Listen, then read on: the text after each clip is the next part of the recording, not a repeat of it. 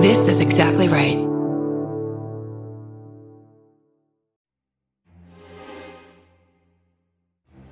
I'm Kate Winkler-Dawson. I'm a journalist who's spent the last 25 years writing about true crime. And I'm Paul Holes, a retired cold case investigator who's worked some of America's most complicated cases and solved them. Each week, I present Paul with one of history's most compelling true crimes. And I weigh in using modern forensic techniques to bring new insights to old mysteries. Together, using our individual expertise, we're examining historical true crime cases through a 21st century lens. Some are solved, and some are cold. Very cold. This is Buried Bones.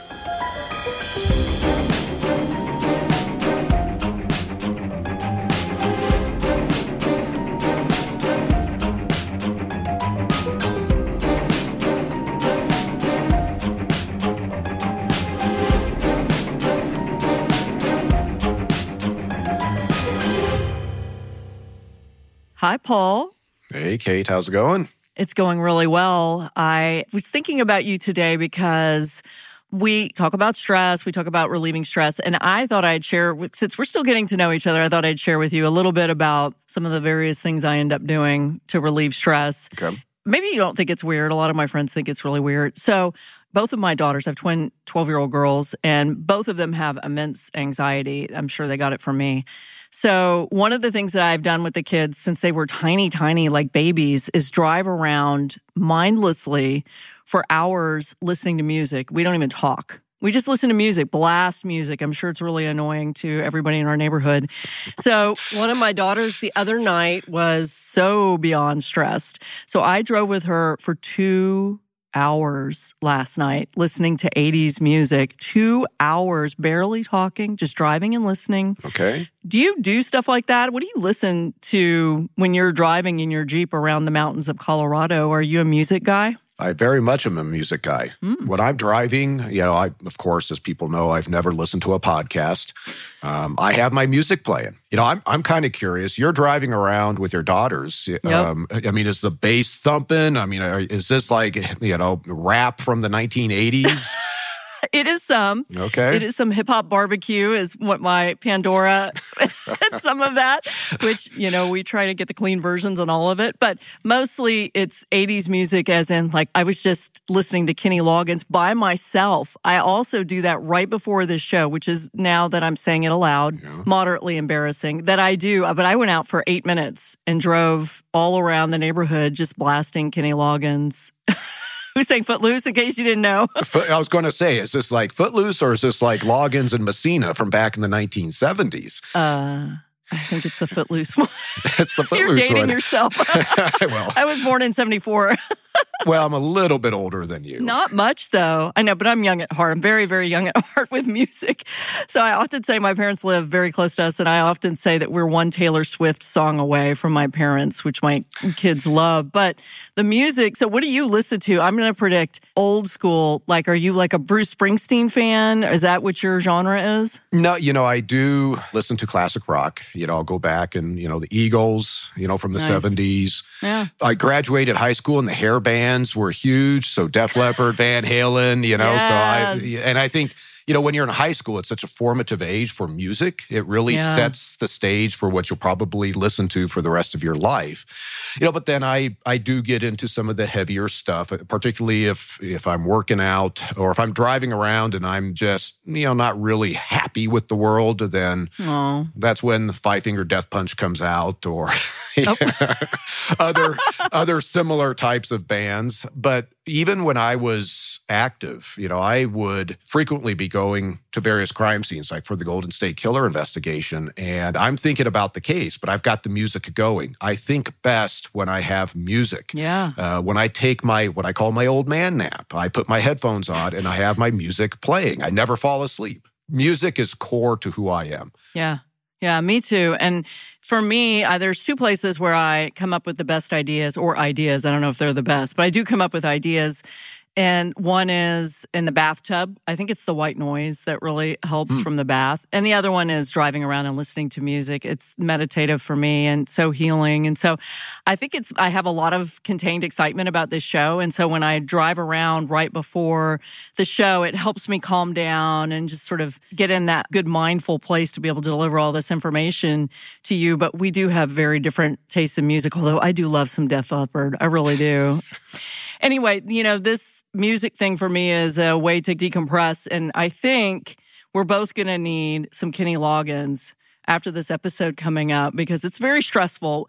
But it's so rich with forensics that I just see every time I made a note. And what happens on my documents is I have this really intense research document that Marin, our researcher, gives us, and then I add to it. And I have all of these, what I call Paul Holes highlights, where I'm going to tell the story and then I'm going to stop and ask you questions. Mm-hmm. And there are so many Paul Holes highlights. I think this needs to be a two-parter. So I'm telling you all up front, you better stay committed to this story because this is a two-parter and it really is a pretty intense story. So I'm excited to present it to you. Okay, well, let's get going. Okay, well, let's set the scene. So this is a case that I know that you've either worked on or heard of, the Jeffrey McDonald case. And I know some of you have heard it also, but this is going to be a little different. So when I say Jeffrey McDonald, what do you think of? For me, I have some familiarity with Jeffrey McDonald, but it's another horrific case in which an entire family has been killed, except for the man, the husband in this case, Jeffrey McDonald. Yeah. And the big question is he responsible?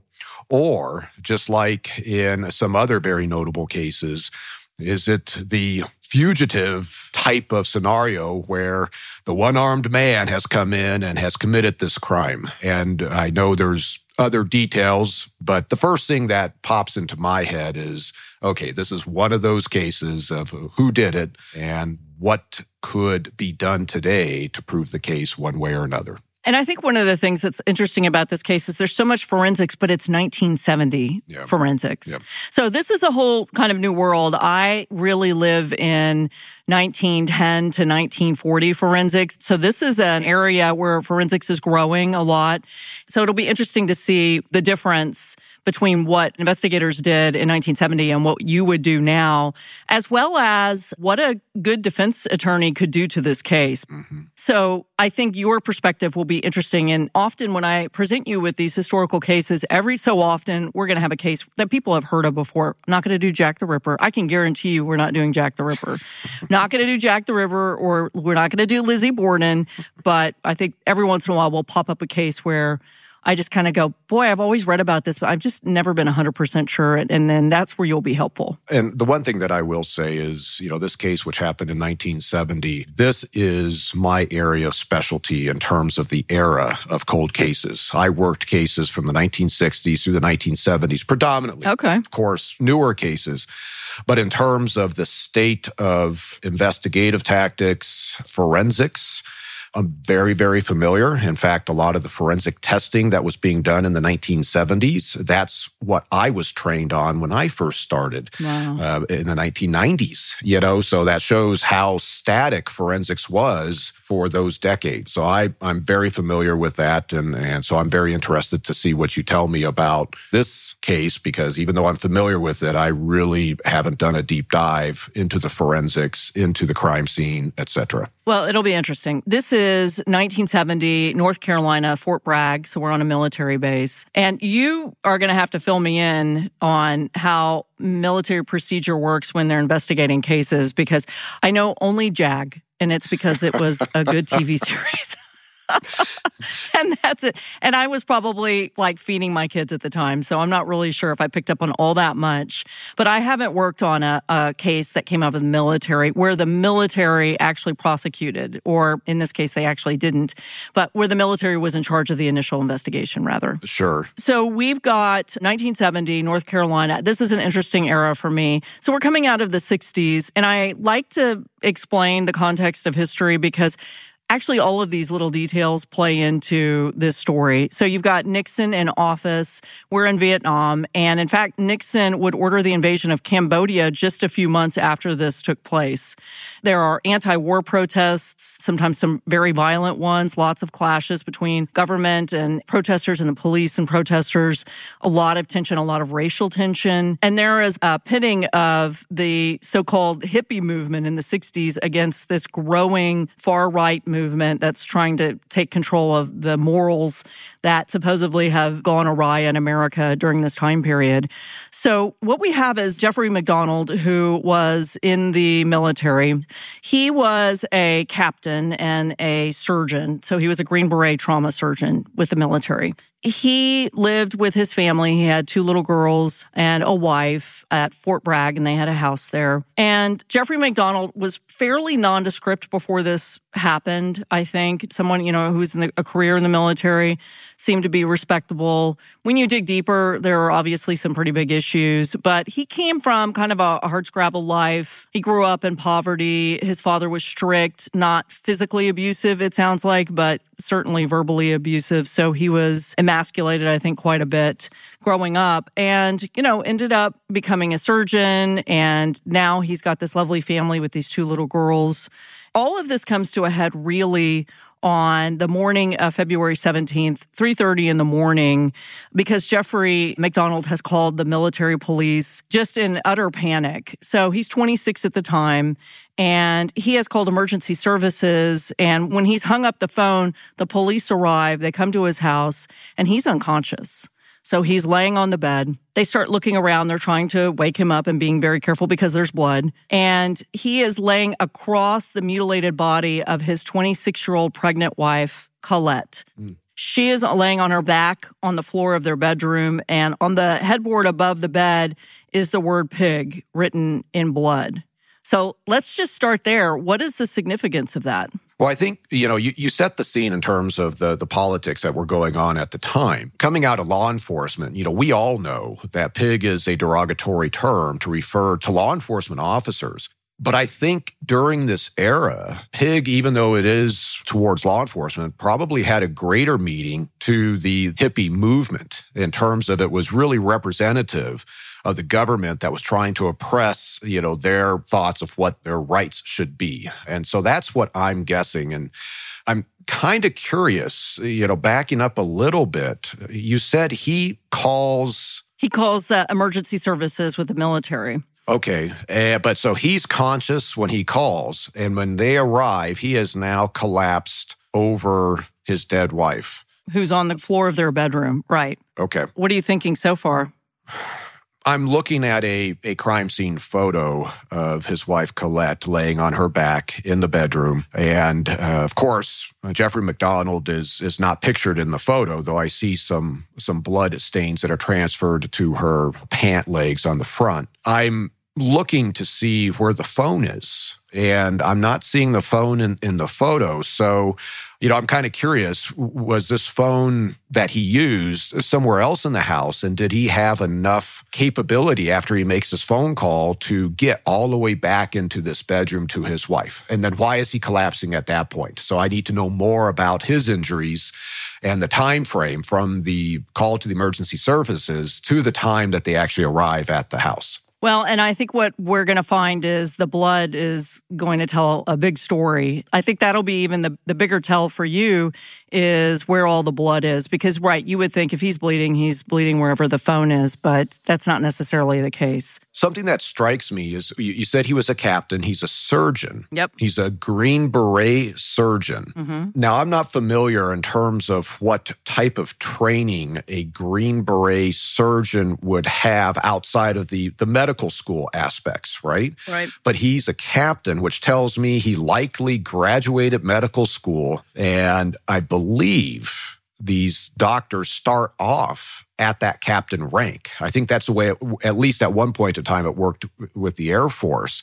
So he has not been out of medical school very long. If he's only 26 years old, right, So he's new in the military, but he's also probably been through, I'm assuming, some level of boot camp, some level of military training, self-defense training, firearms training. So he's not just your average Joe. And I don't know if being a Green Beret surgeon, if he has received any type of special forces training that would elevate his skill sets to defend himself. And I think that's going to become important as we move through this case. Yeah, so I think that his education is really interesting considering where he came from. So he got his undergrad degree at Princeton, and then in 1965, he went to Northwestern University Medical School. He graduated from medical school in 1968, 3 years. Okay. Is that surprising, or is that normal? Well, I think general medical school, that's normal, but then he specializes in trauma surgery. Well, what's interesting is he does a 1-year internship at Columbia Presbyterian in New York, specializing in thoracic surgery. Then he joins the Army. Okay. In June 28th of 1969, and this happens February 17th, so 7 months later. So he's only been enlisted for 7 months. So this is a little education on what it takes to be a surgeon, I guess, in the military. He did a 6-week physician's basic training course. Okay. And then he volunteered to be the Army Special Forces, and he became a Special Forces physician. He went to Fort Benning, Georgia. He did a paratrooper training, but it doesn't look like he was deployed anywhere. There just wasn't time because this then happened. And it doesn't sound like he is somebody that is going through and becoming well-trained in terms of combat. No, I don't think so. Hand-to-hand combat. Okay, that's really what I was trying to figure out is, I have to assess him and his capabilities as we find out what happened inside this house. Well, let me give you some more context. What happened a few months before in 1969 was the Manson family murders with Charles Manson. Yeah. I don't know if you remember this, but in blood, they sprawled, kill all the pigs, and they put pig everywhere. So whomever put pig on this wall, we're assuming Jeffrey McDonald, seems like he's trying to emulate what had happened with the Manson family. Well, and this is what often is seen, is when somebody is trying to stage a crime, they rely upon what they have seen really in pop culture, whether it be in the magazines back in the day, like True Detective magazines, or the TV shows, or the movies. That's kind of what they rely upon to inform themselves as, well, what does this type of crime look like so I can replicate it? They don't recognize that those of us that actually see real crime go, no, that's not what this type of case is going to look like. But also, we have to watch out for the possibility of a copycat type of crime. Just because, Jeffrey McDonald is somebody that is under suspicion early on in this investigation, and the parallels to the Manson case, gotta assume, okay, maybe there's some other individuals out there that were inspired by what they saw with the Manson murders and decided to do a similar attack out there in North Carolina. The writing of the word pig, which parallels what happened in the Manson family, there's a certain philosophy behind that word during this time. So this could be an attack that I would say is mission-oriented. They are trying to send a message by committing this attack. So that's where, as we go through this, I need to start assessing, okay, what appears to be more likely? Somebody, an intruder coming in from the outside, trying to do this missionary type of attack, or we have a husband who's deciding that he needs to eliminate his family for some reason. And part of this is, I always go back to my father when I would read a case and say, well, I really think this guy's guilty. And he always said, it doesn't matter what you think. What can you prove in court? Yeah. So this is a little bit of that case. What can you prove? And what did they think they could prove in 1970 versus would this survive? Would this case survive now? And how would it survive in a court in 2022, 2023? Sure. Okay. So they are looking at Colette, and they search the rest of the house, and they find McDonald's 2 daughters, 5-year-old Kimberly and 2-year-old Kristen, and they're both dead in their bedrooms also. So amidst this, police officers walking around, military personnel walking around, McDonald wakes up and he starts screaming, Jesus Christ, look at my wife. I'm going to kill those goddamn acid heads. So this is, what we had talked about before, that this is all pointing to those damned hippies who were ruining the world. And the Manson family murders had just happened 5 months before. So this is all very familiar, I'm sure, to police. He goes on and gives an account, which is that he was lying on his couch asleep.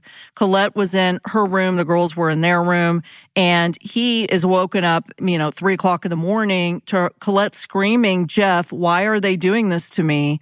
He says he doesn't even get as far as the bedroom when he is confronted by 4 people in his living room at this point, and they're all armed with knives. Okay. So he's asleep. Wife wakes him up. He gets up, and these 4 intruders are already further inside the house. I mean, they go back to the bedroom.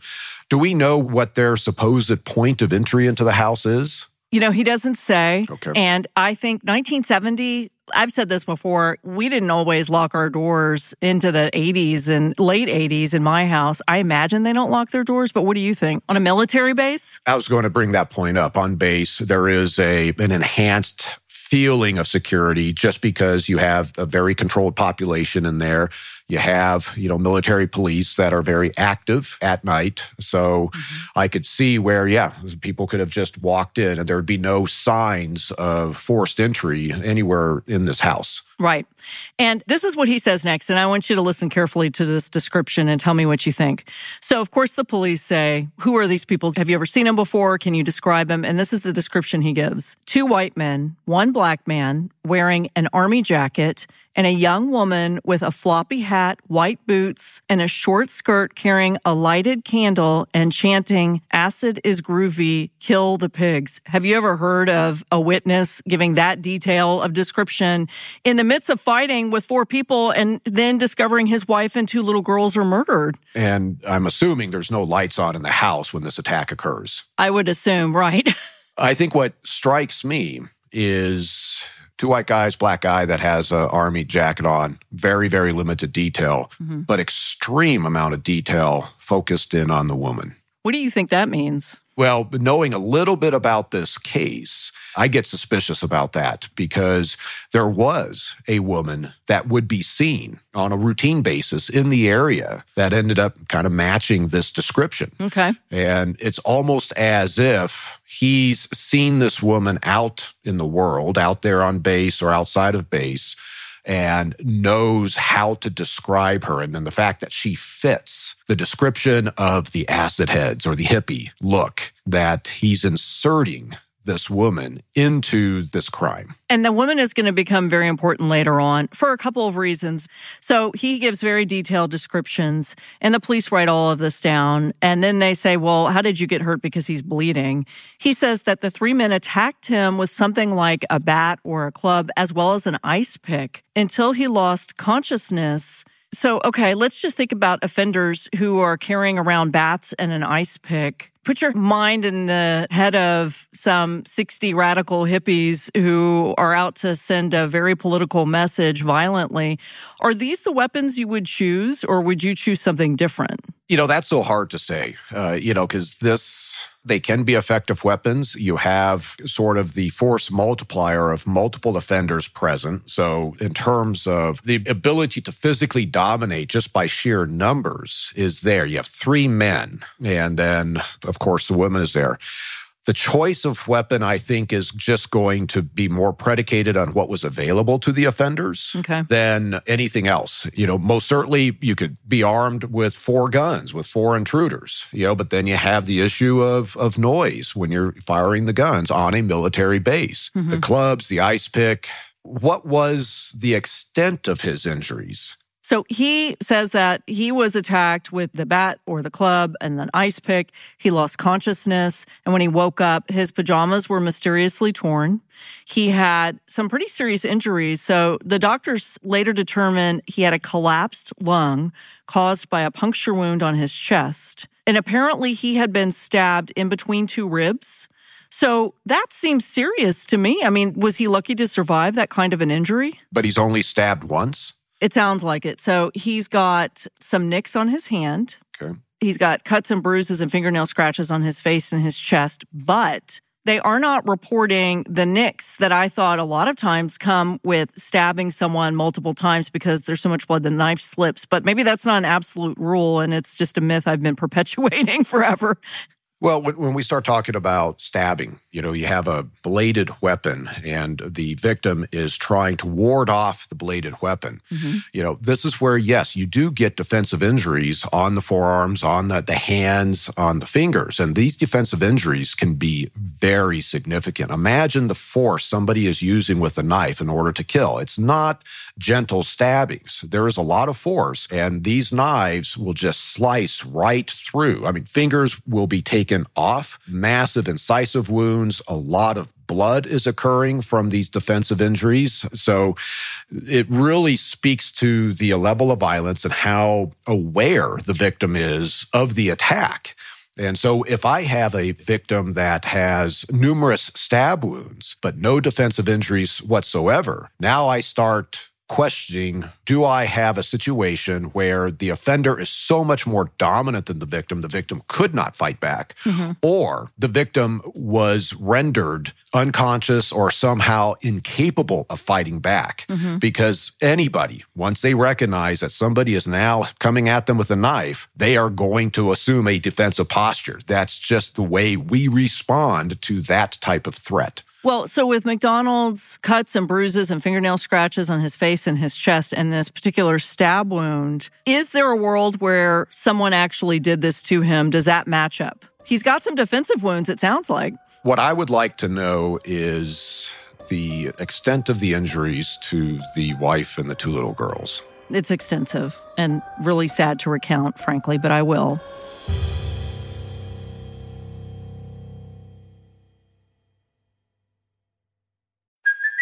Hey, it's Kaylee Cuoco for Priceline. Ready to go to your happy place for a happy price? Well, why didn't you say so? Just download the Priceline app right now and save up to 60% on hotels. So whether it's Cousin Kevin's Kazoo Concert in Kansas City, go Kevin, or Becky's Bachelorette Bash in Bermuda, you never have to miss a trip ever again. So download the Priceline app today. Your savings are waiting.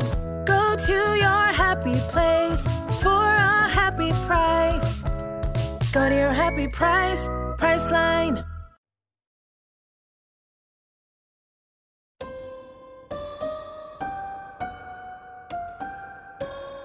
So the pathologist came back with the report. Colette had been stabbed 16 times in the chest and the neck with a knife, 21 times in the chest with an ice pick, and she was beaten 6 or more times in the head with a club. Both of her arms, this still keeps going, both of her arms were broken, and it sounds like those were the defensive wounds. She was trying to defend herself. Is this not the definition of overkill to you? Well, you have 3 different weapons being used, blunt force weapon, a knife, and an ice pick. The fact that her arms are broken from blunt force trauma, and she also has blows to her head, that suggests that the first weapon used on her was the blunt force object, this club, because she is assuming a defensive posture. She's being attacked and she's receiving blows as she's shielding herself from this club.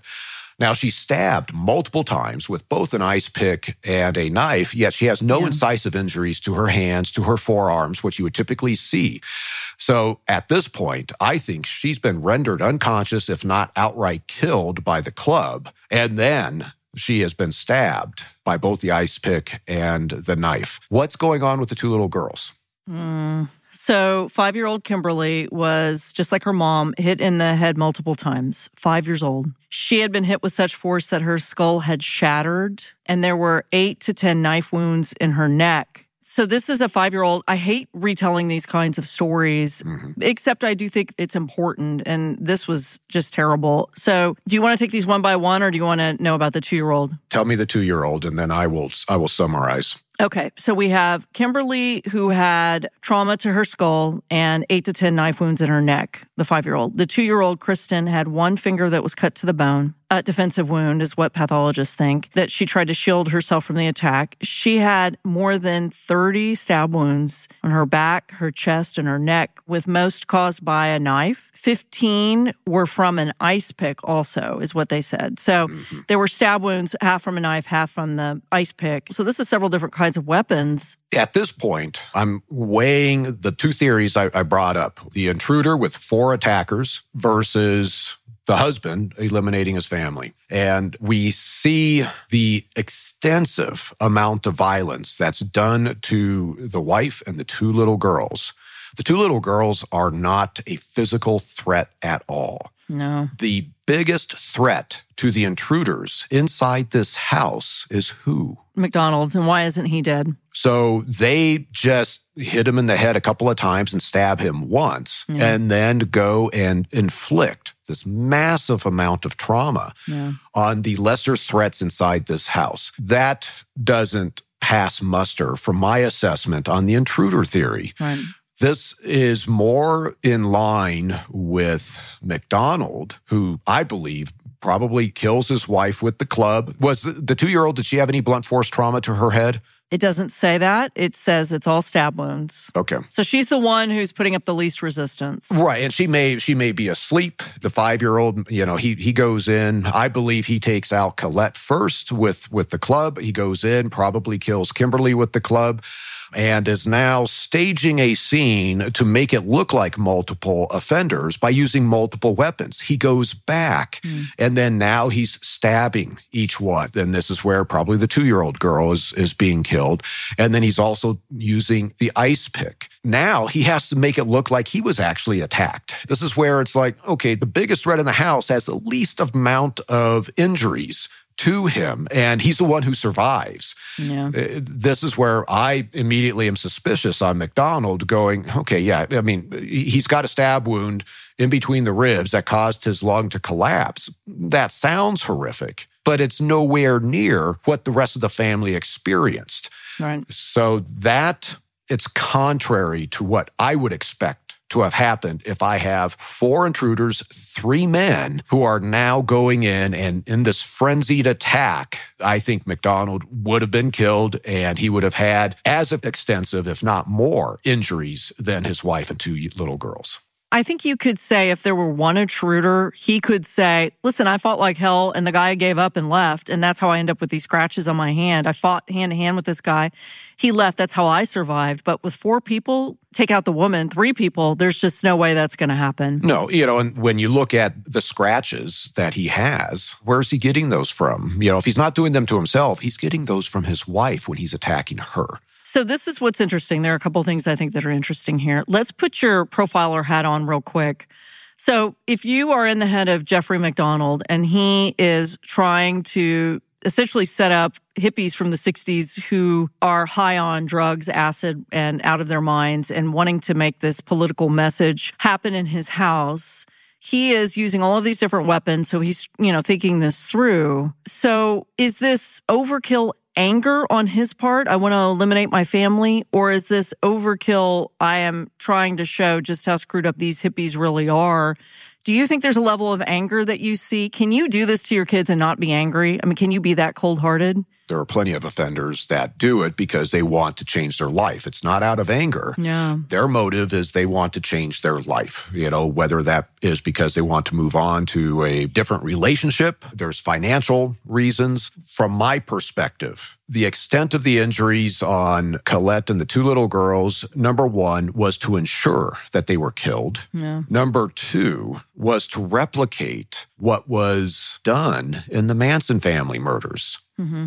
And so this is part of the staging. This is why there's multiple weapons being used. Do you think there were a couple of fatal stabs and then the rest was performative on his part? Or do you think this was just unleashed emotion? I'm trying to figure out if there's emotion in these results or if this purely was performative for the police, for the investigators. If I were to, and it really is somewhat of an educated speculation. Right. But, when we start talking about, is there an anger retaliatory type of crime being committed? I would say yes, on Colette. Something may have touched him off that night, and he violently attacked her with the club. Now, he may have pre-planned it, because maybe he is trying to, change his life circumstances.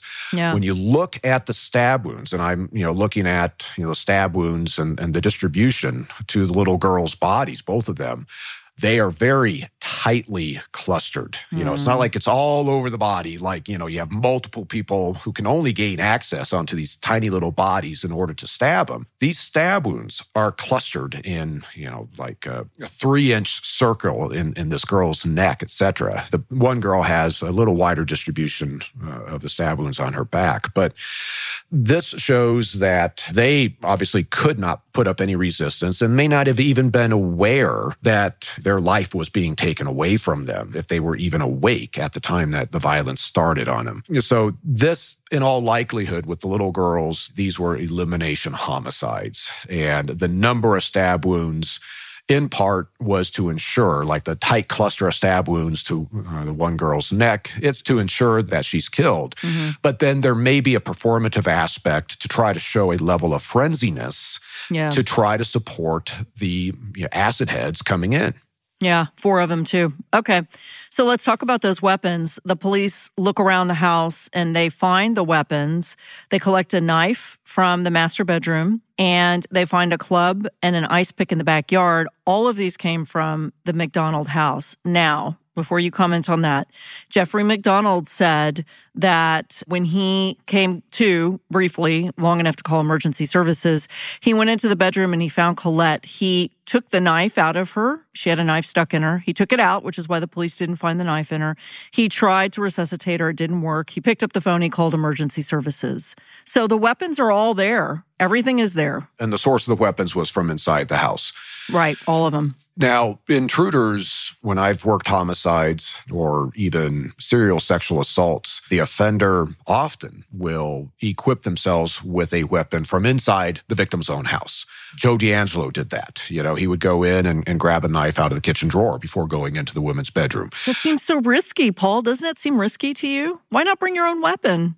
Well, in part, you can go into any house and find something to kill. So these offenders have the confidence that they will be able to find something, whether it be a bludgeoning weapon, whether it be a knife, whether it be strangulation, cordage. They will be able to find that. It's riskier to the offender to be out prowling in the middle of the night carrying a weapon. Because if they are contacted by law enforcement, now they have some explaining to do. So this is where individuals, oftentimes individuals that have criminal experience, maybe have been caught, they're on parole, they can't risk being found with a gun on them or a knife on them. So that makes sense. They rely upon what's going to be present in the victim's house. So the fact that these weapons all came out of the McDonald's house, for me, doesn't differentiate the intruder versus the husband theories. But it is interesting, in terms of, they're all in the house, and where were these weapons supposedly located prior to the crimes? How much did the intruders have to search for these weapons to find them? That'll be interesting too, because his theory about these hippies is falling apart really quickly.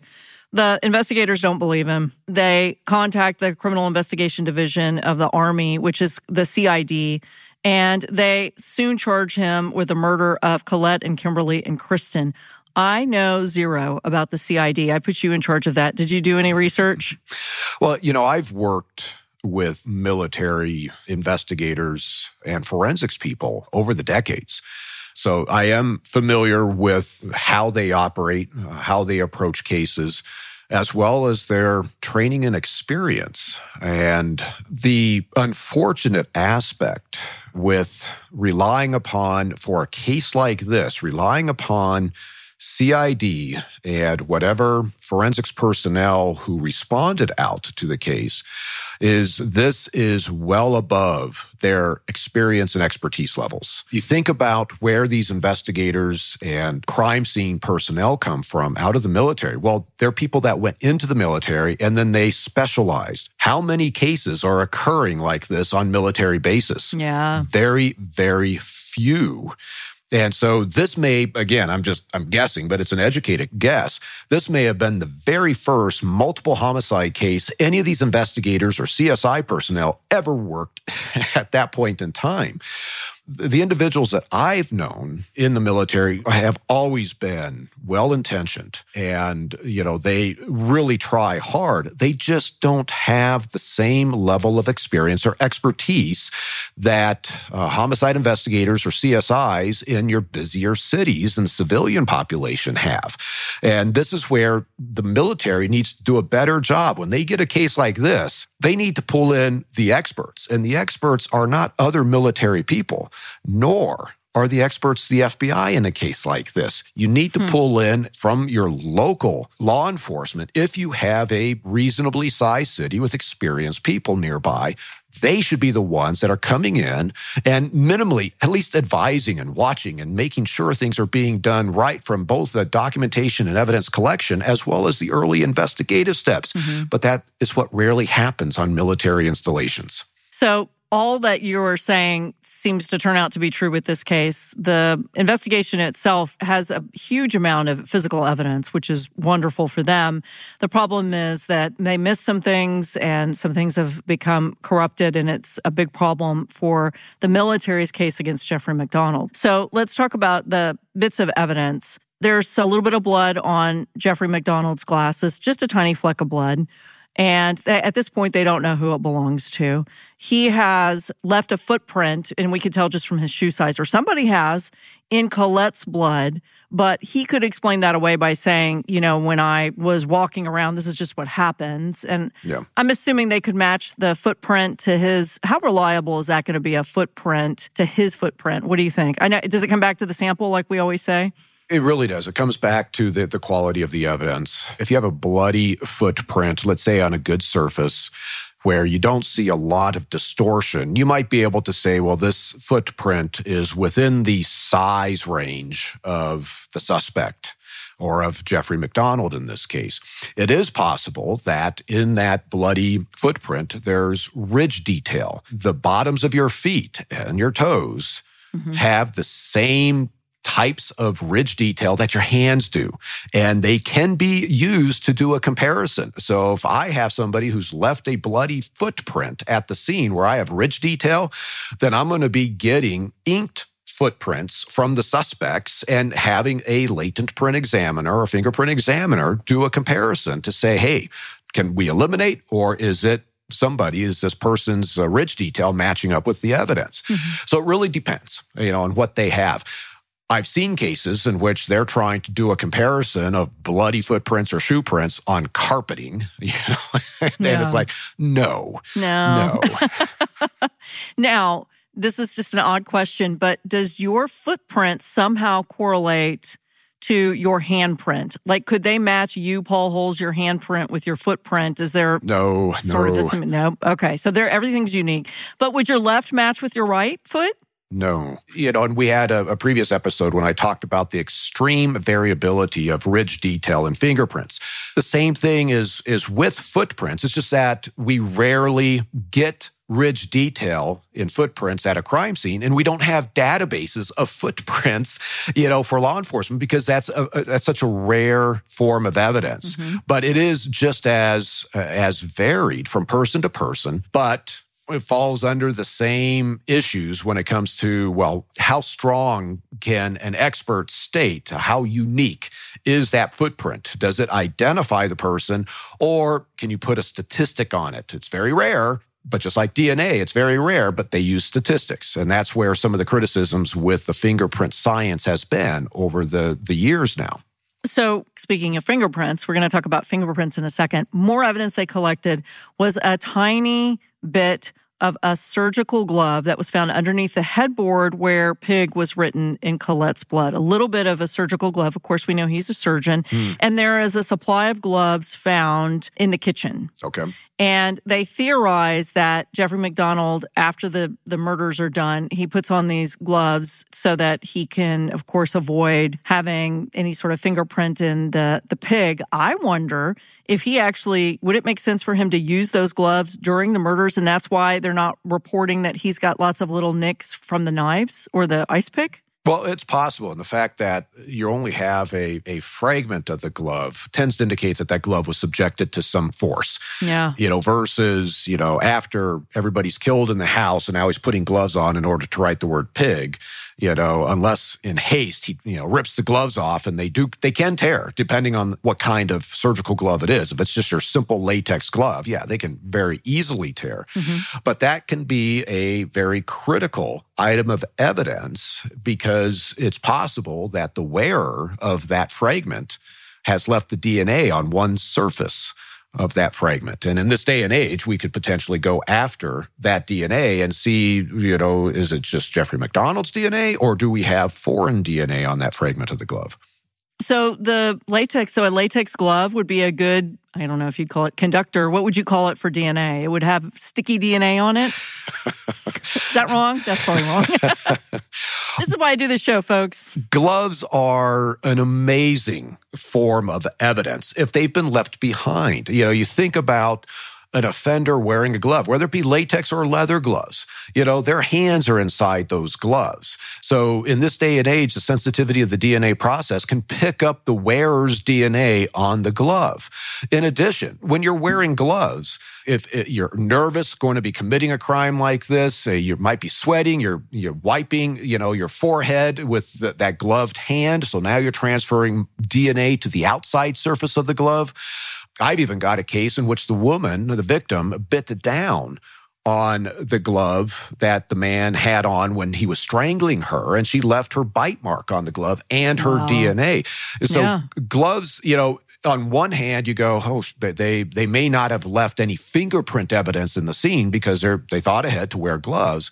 But there's so much evidence, if you have a glove or part of a glove, in this case, left behind, that could be critical to helping solve the case.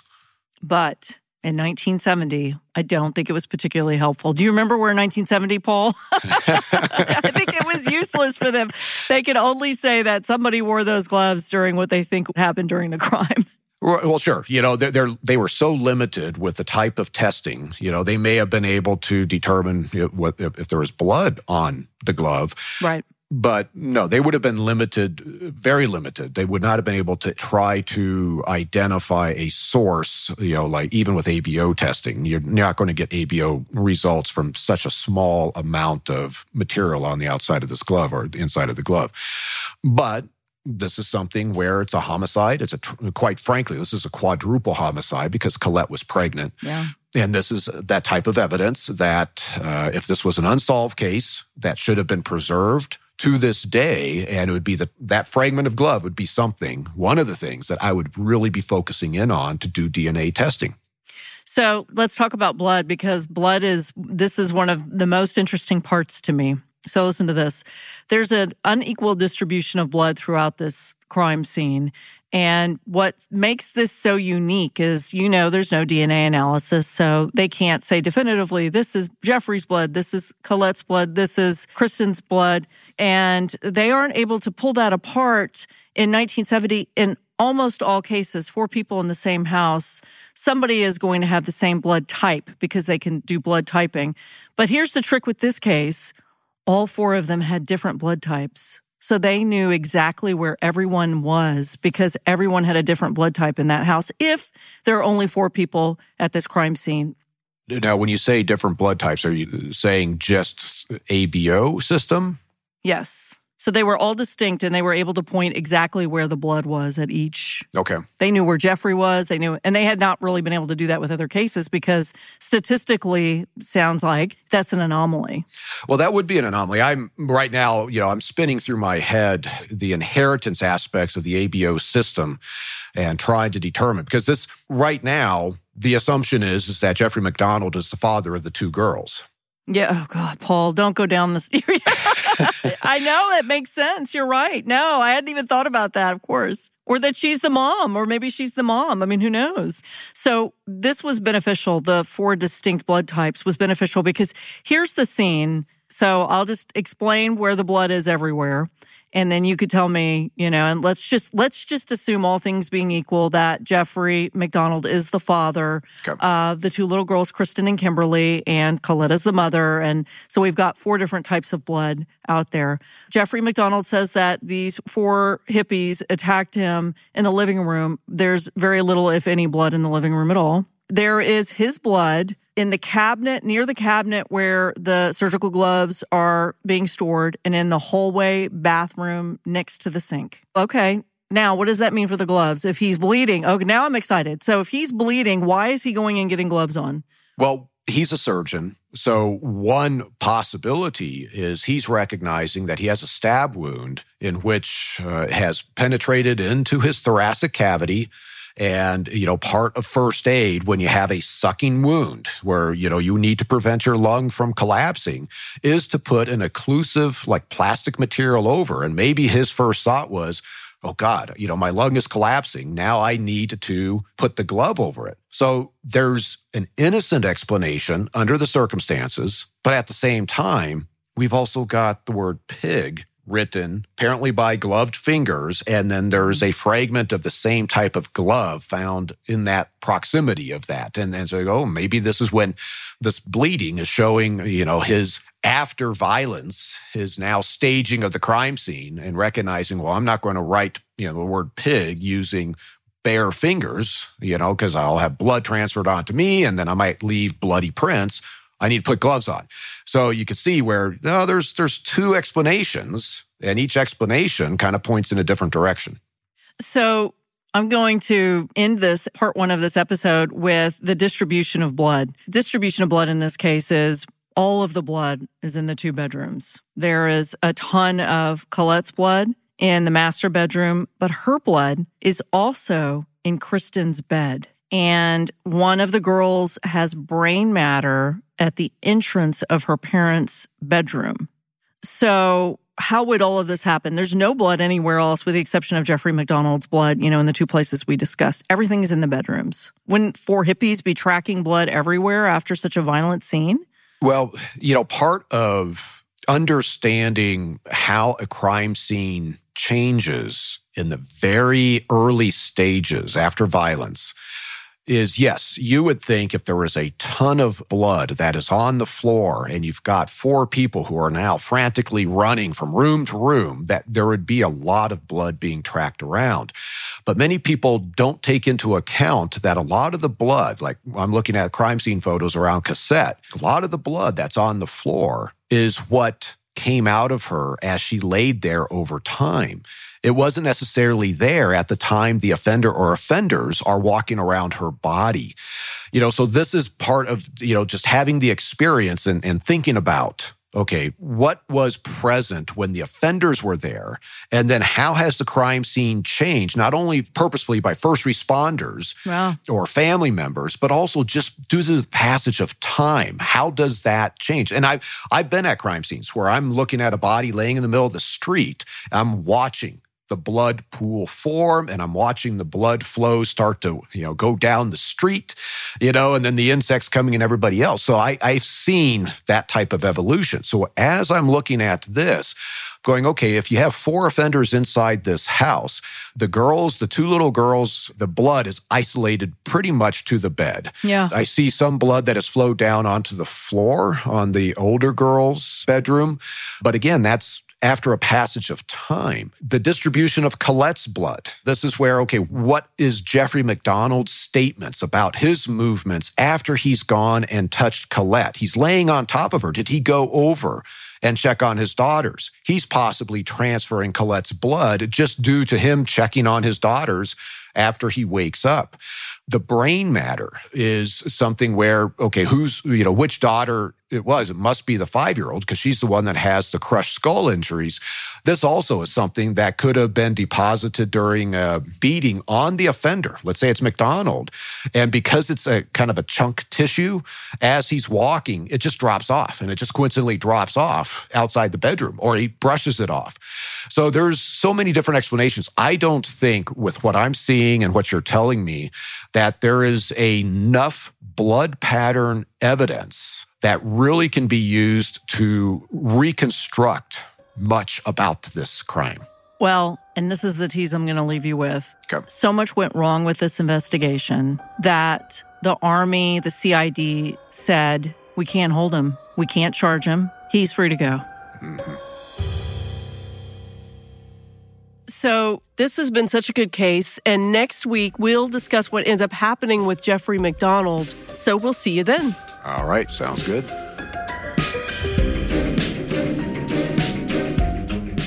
This has been an Exactly Right production. For our sources and show notes, go to exactlyrightmedia.com/buriedbonessources. Our senior producer is Alexis Amorosi. Research by Maren McClashen and Kate Winkler-Dawson. Our mixing engineer is Ryo Baum. Our theme song is by Tom Breifogel. Our artwork is by Vanessa Lilac. Executive produced by Karen Kilgariff, Georgia Hardstark, and Danielle Kramer. You can follow Buried Bones on Instagram and Facebook at Buried Bones Pod. Kate's most recent book, All That Is Wicked, a Gilded Age story of murder and the race to decode the criminal mind, is available now. And Paul's best-selling memoir, Unmasked, My Life Solving America's Cold Cases, is also available now.